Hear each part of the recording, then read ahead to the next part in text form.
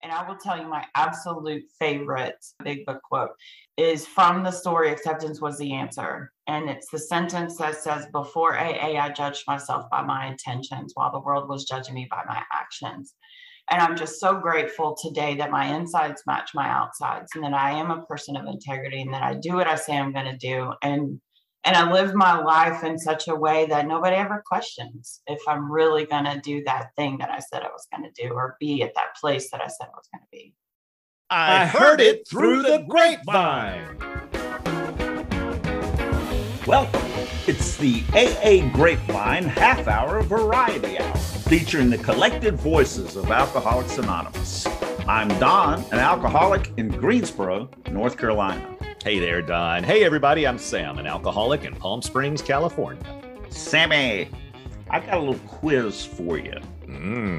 I've got a quote from our literature, and I want to see if you can identify the source. And this should be easy because it's one of those powerful passages that everybody quotes all the time.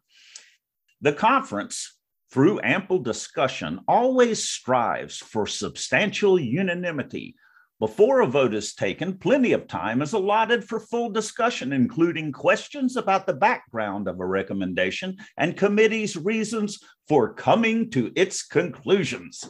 Sammy responds smarmily. Clearly, that is from the super secret service manual. You got it. I knew you would. That's from page S58 of the AA service manual. Ooh, now why would they say S58? What's the S for? I don't know. Do you? It's because that's part of the service manual. What? The service manual is actually the service manual and the 12 concepts for world service. See these quizzes? You learn so much. All right, quiz master, I've got one for you. Okay, service nerd. Then came the inevitable explosion, something like that day the boiler burst in Wombley's clapboard factory. Oh, what a terrible, terrible explosion. I know it comes from the 12 and 12. Yep, page 149. You know, I looked into Wombley's clapboard boiler disaster before, and it seems to be a regionalism. Just something that was popular in the area, I guess in New England. If anybody does know, write us and let us know. Or call. Absolutely, please. Call the number available at aagrapevine.org/podcast. But the other one that I love is Langley's flying machine. Oh, that one's mentioned in the big book. Yeah, you can see old photos of that disaster on the web. I mean, there's pictures of it. He was famous for failing to fly. I've seen all kinds of footage of flying machines. I'm going to have to figure out which one's his. Well, today we've got a scintillating game of Stump the Thumpers, our big book quiz show. I'm looking forward to meeting our guest contestant, Amy. I wanted her to be on because I listened to her on the Tao of Our Understanding podcast. It's about the Tao and recovery. And all of the people on there rib her for bringing the big book quotes. Sounds like an ideal victim. Guest. Yeah, no pressure, no pressure.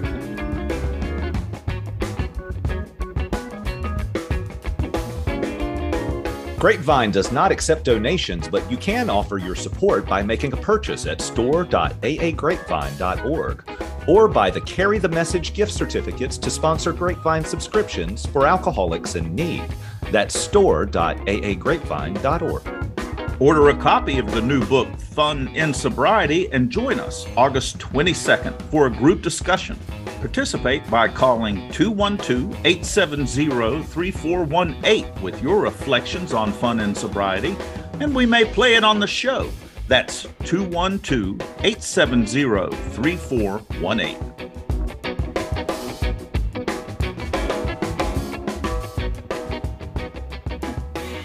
Hey guys, my name is Amy and I'm an alcoholic, and I've recently moved to Dallas, Georgia, although I'm known by my online home group, Fourth Dimensioners, as Ackworth Amy. My sobriety date is March 12th of 2013, and I'm super excited to be here. Really glad to have you, Amy. Thanks for joining us. Your online home group, Yes. the Fourth Dimensioners. Fourth Dimensioners. We meet every single night at 9 p.m. Eastern. We are listed in the AA Intergroup online meetings. And I say online home group because I also have an in-person home group, and that's Saturday night specials. And we meet, guess what, on Saturday night at 7 p.m. So does the Fourth Dimensioner group meet in the fourth dimension? We are rocketed to the fourth dimension of existence every single night. That's a big book quote. Yes, it is. How many meetings do you go to a week? Well, I drank every day. I don't exactly attend a meeting every day now, but I go to at least 5 or 6 meetings a week. Online, I have service commitments with the Fourth Dimensioners on Sunday night and Friday night. And any other night they need some help to fill in because it takes a lot to run an online meeting 7 nights a week. So I'm super plugged in to service work. And then I'm working with sponsees at least 5 nights a week. And I work with my sponsor 1 night a week. So I'm willing to go to any lengths. Right in the middle of it, aren't you? Absolutely. That's the way to do it. Yeah. Now tell me, have you ever heard of the Super Secret Service Manual? You know, funny that you say that because I might have a copy of the Super Secret Service Manual on my bookcase back there. So yes, I've heard of it and I might have read it a little bit. Oh, even read it. Ooh. A little bit. I've read a little bit. I love it. I haven't delved into it. Amy, when did you get sober? March 12th, 2013. Why did you get sober? Why would you do something so drastic as that? It certainly isn't because I wanted to, because see, I like the effects produced by alcohol. So I chased that for years and years. I had a hobby when I drank. I like to drive. Oh, nice. The county didn't really like that too much. So it was actually my 3rd documented DUI. And I say documented because how many should I have had? I don't shit on myself anymore.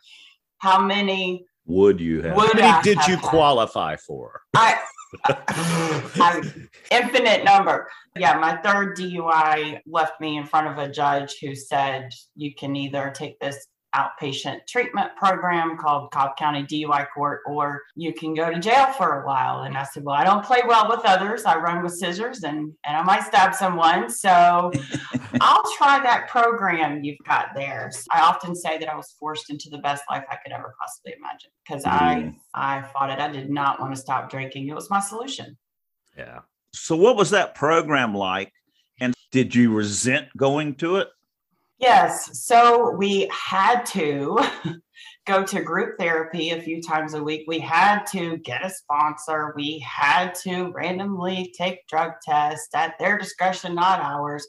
We had to do individual therapy. And I say I had to do all those things because my drinking was, kind of threefold for me. Yes, it's the physical, mental, and spiritual, but I initially drank because I wanted to, and then I drank because I needed to, and then I drank because I had to. And that's the opposite in sobriety. I came because I had to, got sober because I had to, stayed sober because I needed to, and now I stay sober because I want to. So I get to do all these things today. But as far as that resentment goes, absolutely. Every single time we had a group therapy session, we had to check in with a feeling word. And mine was never really a feeling word. It was an F you, I don't belong here. I can't believe you're making me do this. Maybe people can hear it in your voice, but I wish they could see your face when you say feeling word. Yes. I felt it. I could have just because, I would have been the same way. Yeah. What was a challenge, like something that you resisted, but turned out to be a gift? The challenge was not drinking. Yeah. That was absolutely the challenge. I didn't know how to go 1 minute, 1 hour, 1 day without drinking. Yeah. And so now that's a gift. There were so many challenges, passing the drug test and not drinking and going to the group therapy, digging inside to get down to the causes and conditions of why I behaved the way I did. They said, you have to get a sponsor. And I thought, oh my gosh, what is this? And that sponsor got to call a phone line once a week and kept it anonymous, but just said, I'm working with Amy and she's doing well or she's not doing well. And When I asked this lady to be my sponsor, I thought, oh, good. She's older. She will appreciate me saying this. She's an old lady. She's going to call that phone line. She's not going to make me do anything. Yeah. Well, boy, was I wrong. God was doing for me what I could not do for myself. And it turns out that Diane is still my sponsor after all these years. And she took me by the hand and she walked me through the steps of Alcoholics Anonymous and the traditions. And she shared her experience, strength, and hope and guided me along the path that I didn't even know I wanted to go down. Can you describe how the things that AA asks us to do helps us keep from drinking? That's a very good question. You know, AA asked us to work the steps. What does work the steps mean? You know, it was tough to take a look at myself and get down and really dig deep, you know, to that innermost self. What's going on deep down in every man, woman, and child is the fundamental idea of God. So, right, I had to concede to my innermost self, where I also found that higher power. It's the work. It's AA suggests that we go to meetings, that we get a sponsor, that we work with steps. Most importantly, it suggests that we give it away. So who knew that all of those horrific things that I did to myself and to other people would ever come back to benefit someone else? You know, sharing that. I used to be very ashamed of all the things that I did. And now, interestingly enough, I'm so incredibly grateful for those experiences, the jails, the institutions, and death, losing custody of my children, getting arrested time after time, going through failed marriages, you know, all those horrific things that I was so ashamed of and so guilt-ridden from doing. Now I share that with someone else who has a desire not to drink one day at a time. And guess what? It gives them hope. And they think, oh, if she got through that, maybe I can too. Yeah. Helping new people in the meeting, just talking to people after the meeting who are new and have questions, forces me to stay on top of my game, forces me to do all the work, to look at myself. And if I'm telling someone else that, I've got to be doing it myself. You know, it keeps me accountable. Mm-hmm. But I really thought that the 4-step made a searching and fearless moral inventory of ourselves. And then to share that with another person was not that good of an idea because because it's going to stir up all the mud in the bottom of the lake that's settled there. And now you're going to get the lake all agitated and it's going to be a mess. And sure enough, it is a mess when that happens. It kind of was non-intuitive. So what was your experience of working the 4th step the first time? Oh, I love this question. When I showed up at my sponsor's house to tell her my 5th step after I had written this composition notebook of my 4th step, I thought, oh, goody. Finally, someone is going to understand what a victim I am. Yes. And she's going to say, oh my gosh, I would have drank too if all of that stuff happened to me. You poor thing. Yes, you poor baby. It's going to be okay. I understand. I would have drank too. So I was very excited to show up over there and to word vomit all of this stuff. So what happened when I started telling her I was born on my birthday and I'm a twin and my parents thought they were having a boy and they had twin girls. And so I was the black sheep of the family initially. I mean, I led with that. And she called me a selfish, you know what? And I thought, oh my God, it's going to be a long day. This woman has no idea. I immediately started crying and I was like, oh, she hates me. She thinks I'm a horrible person. But what happened after that is one of the most miraculous things that I've ever experienced in my life. She matched every single story, every single experience that I had with her own. And she said, maybe it didn't look exactly like that in my life. So let me tell you what it did look like for me. And I got to, as Chuck does, uncover, discover, and discard. I got to uncover the reasons that I drank and did the things that I did. I got to discover who I really am into my innermost self, and I got to discard all the things that don't serve me well anymore. And I left her house that day feeling a euphoria that I chased all of those years trying to get from the alcohol. So at that point, I knew that some kind of psychic change had occurred, some type of spiritual awakening or spiritual experience had occurred, and I knew I was going to be okay. Fantastic. Yeah. So now flipping roles here, when you sit down to listen to someone's first fifth step, how does that work for you? How do you do that? Well, my sponsees show up with a whole lot of paperwork, right? Because that's also a suggestion to write it down and get it out of this head, right? And they show up, I read a couple of the paragraphs in the big book where it gives a description of what the fifth step, we pocket our pride and go to it, illuminating all the dark crannies. I always have snacks. I have sweet, savory. I ask them what their favorite beverage, non-alcoholic, of course, beverage is. And we're prepared for a long talk. It says that in the book, right? We just start at the very beginning, and it's as informal of a process as can be. They just start describing their life story. And then after a few hours, usually, we've uncovered some patterns of behavior. We've uncovered some resentment, some fears. And then once they get through telling their life story, then we go back to the paperwork, the columns, if you will. Mm-hmm. And if they've left anything out, we go through those and we talk about them. And then I send them on their way so they can have that hour alone with themselves and their higher power. It's a beautiful, beautiful experience. So I try to reiterate or convey exactly what was done for me, right?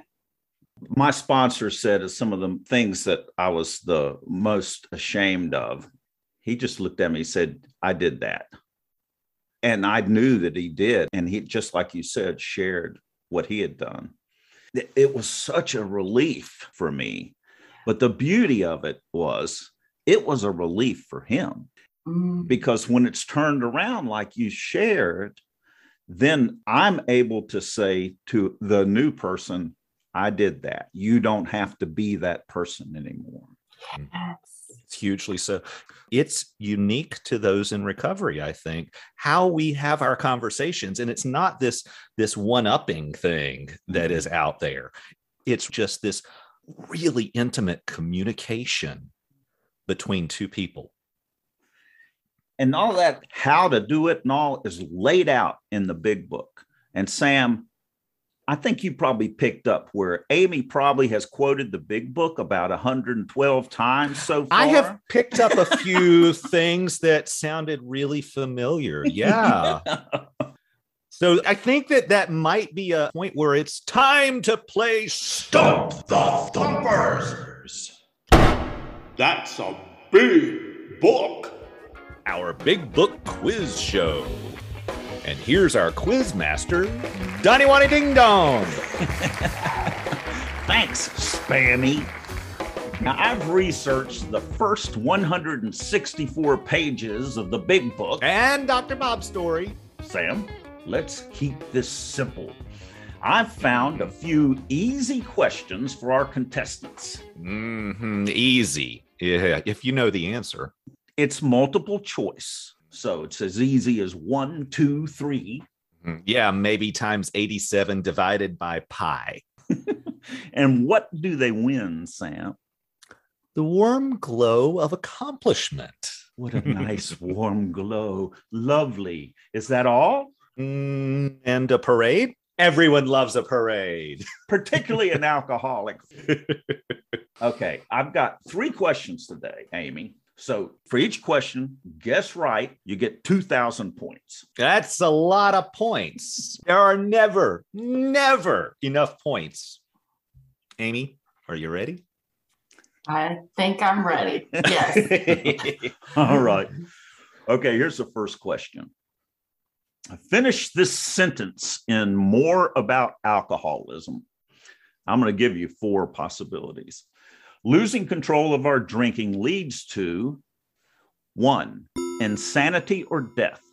2, pitiful and incomprehensible demoralization. 3, health farms and sanitariums. 4, wetting ourselves, or worse?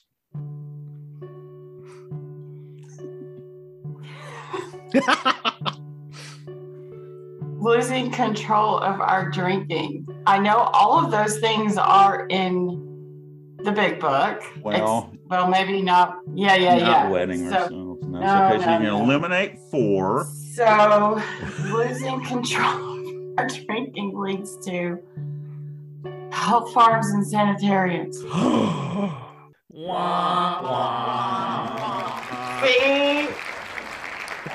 The answer is on page 30. All of us felt at times that we were regaining control, but such intervals, usually brief, were inevitably followed by still less control, which led in time to pitiful and incomprehensible demoralization. Yes, the answer is number 2, pitiful and incomprehensible demoralization. So I can quote it, just don't test me on it. Right. In time to. Now, it sounds like you have a big book open there. This is not an open book quiz. No. It's on page 42, not 30. How fast can you type that search in, Amy? Right. Nope. There's my fingers. We're gonna have to get a proctoring software for Zoom so that we can. Well, losing control of our drinking leads to pitiful and incomprehensible demoralization. What does that mean? Wow. Immediately, I just think of, I can't believe I did this again. Why did I do this again? Am I really in a courtroom again? Yeah. It's the complete failure again and again against massive amounts of self-will. I cannot control my drinking. Yeah. Lowering my standards to meet my circumstances. Truly, if I had a turtle shell that I could pull into, I would totally do it. When I realized, again, this is where I am. Can I just hide from the world? And of course I could by drinking. And then you'll end up in health farms and sanitariums and with insanity and death. All of those are true, and probably wetting yourself or worse. Yeah, it's all a possibility. Okay. Finish this quote from 2 employers. I had nothing to drink whatever for 3 years. And this in the face of difficulties that would have made 9 out of 10 men. 1, drink with complete abandon. 2, drink to disillusion. 3, drink their heads off. 4, drink a bathtub full of gin. 4, drink a bathtub full of gin. Don, you are mean. Now, we have had a professional on to chide you on how hard you make these questions. Yes. The answer is on page 138. I had nothing to drink whatever for 3 years, and this in the face of difficulties that would have made 9 out of 10 men drink their heads off. The answer is number 3, drink their heads off. Don, I don't think anybody would get that answer. Well, it might be random because all of them are possibilities. Drink with complete abandon. There's a quote in the big book. I think it's in Dr. Bob's story where he talks about drinking bathtub gin. Mm-hmm. So maybe a little unfair. And also, though, I got to say that it's a little unfair to I think we're starting to get some amends here. We're not quite there. Okay.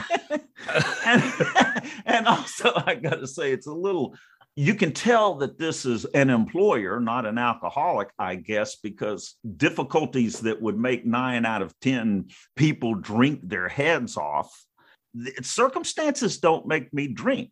I'm an alcoholic. I drank whether life was going great. That's a good reason to drink. If it's terrible, that's a good reason to drink. If it's boring, that's a good reason to drink. If the cap is on the bottle or off, that's a good reason to drink. Any day that ends in Y is a good day to drink. There you go. All right. Last question. Bill W. loved a metaphor. Which one of these routes is not in the big book? 1, the path of least resistance. 2, the broad highway. 3, the road of happy destiny. 4, the road to recovery. Path of least resistance.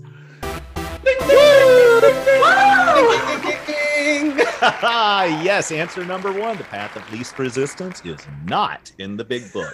That's 2,000 points, Amy. Okay, well, since you only got one right, let's go for a bonus question here. And give I you a think chance. that was shaming there. You only got one right. Don, you've got such amends to make at the end of this podcast. But I'm glad you're giving me a bonus because more is better, because that's my disease. The disease Yes. of more. Yes. Absolutely. I like the way you think.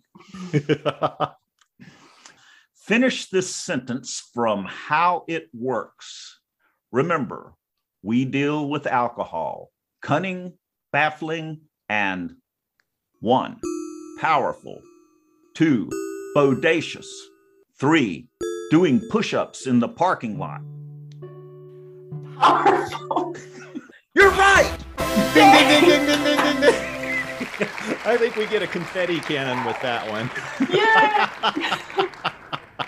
Yes, page 58. Remember, we deal with alcohol, cunning, baffling, and powerful. The answer is number 1, powerful. Amy, you did fantastically. And you want to know what bonus question points are? 20,000. Yes. 20,000. Yes. 200. I mean, no, 20,000. No, 22,000. Don's trying to do math here, folks. Amy, thanks so much. Thank Oh, you. indeed. Thank you. You're a brave soul. Is it brave, or was she just willing and Yeah, unwitting willing. and It's did always not really know what she was getting herself into and just how dastardly your quizzes are? Maybe you'll be willing to play again at a future date. Amy, thanks so much. Thank you. Perseverance and courage, for sure. There you go.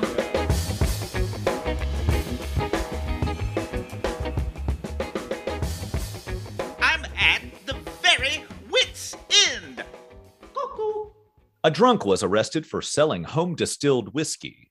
At the trial, his lawyer put him on the stand and asked the jurors to look carefully at his client. Now, ladies and gentlemen of the jury, you've looked carefully at the defendant. Can you sit there in the jury and honestly believe that if my client had any whiskey, he would sell it? Not guilty.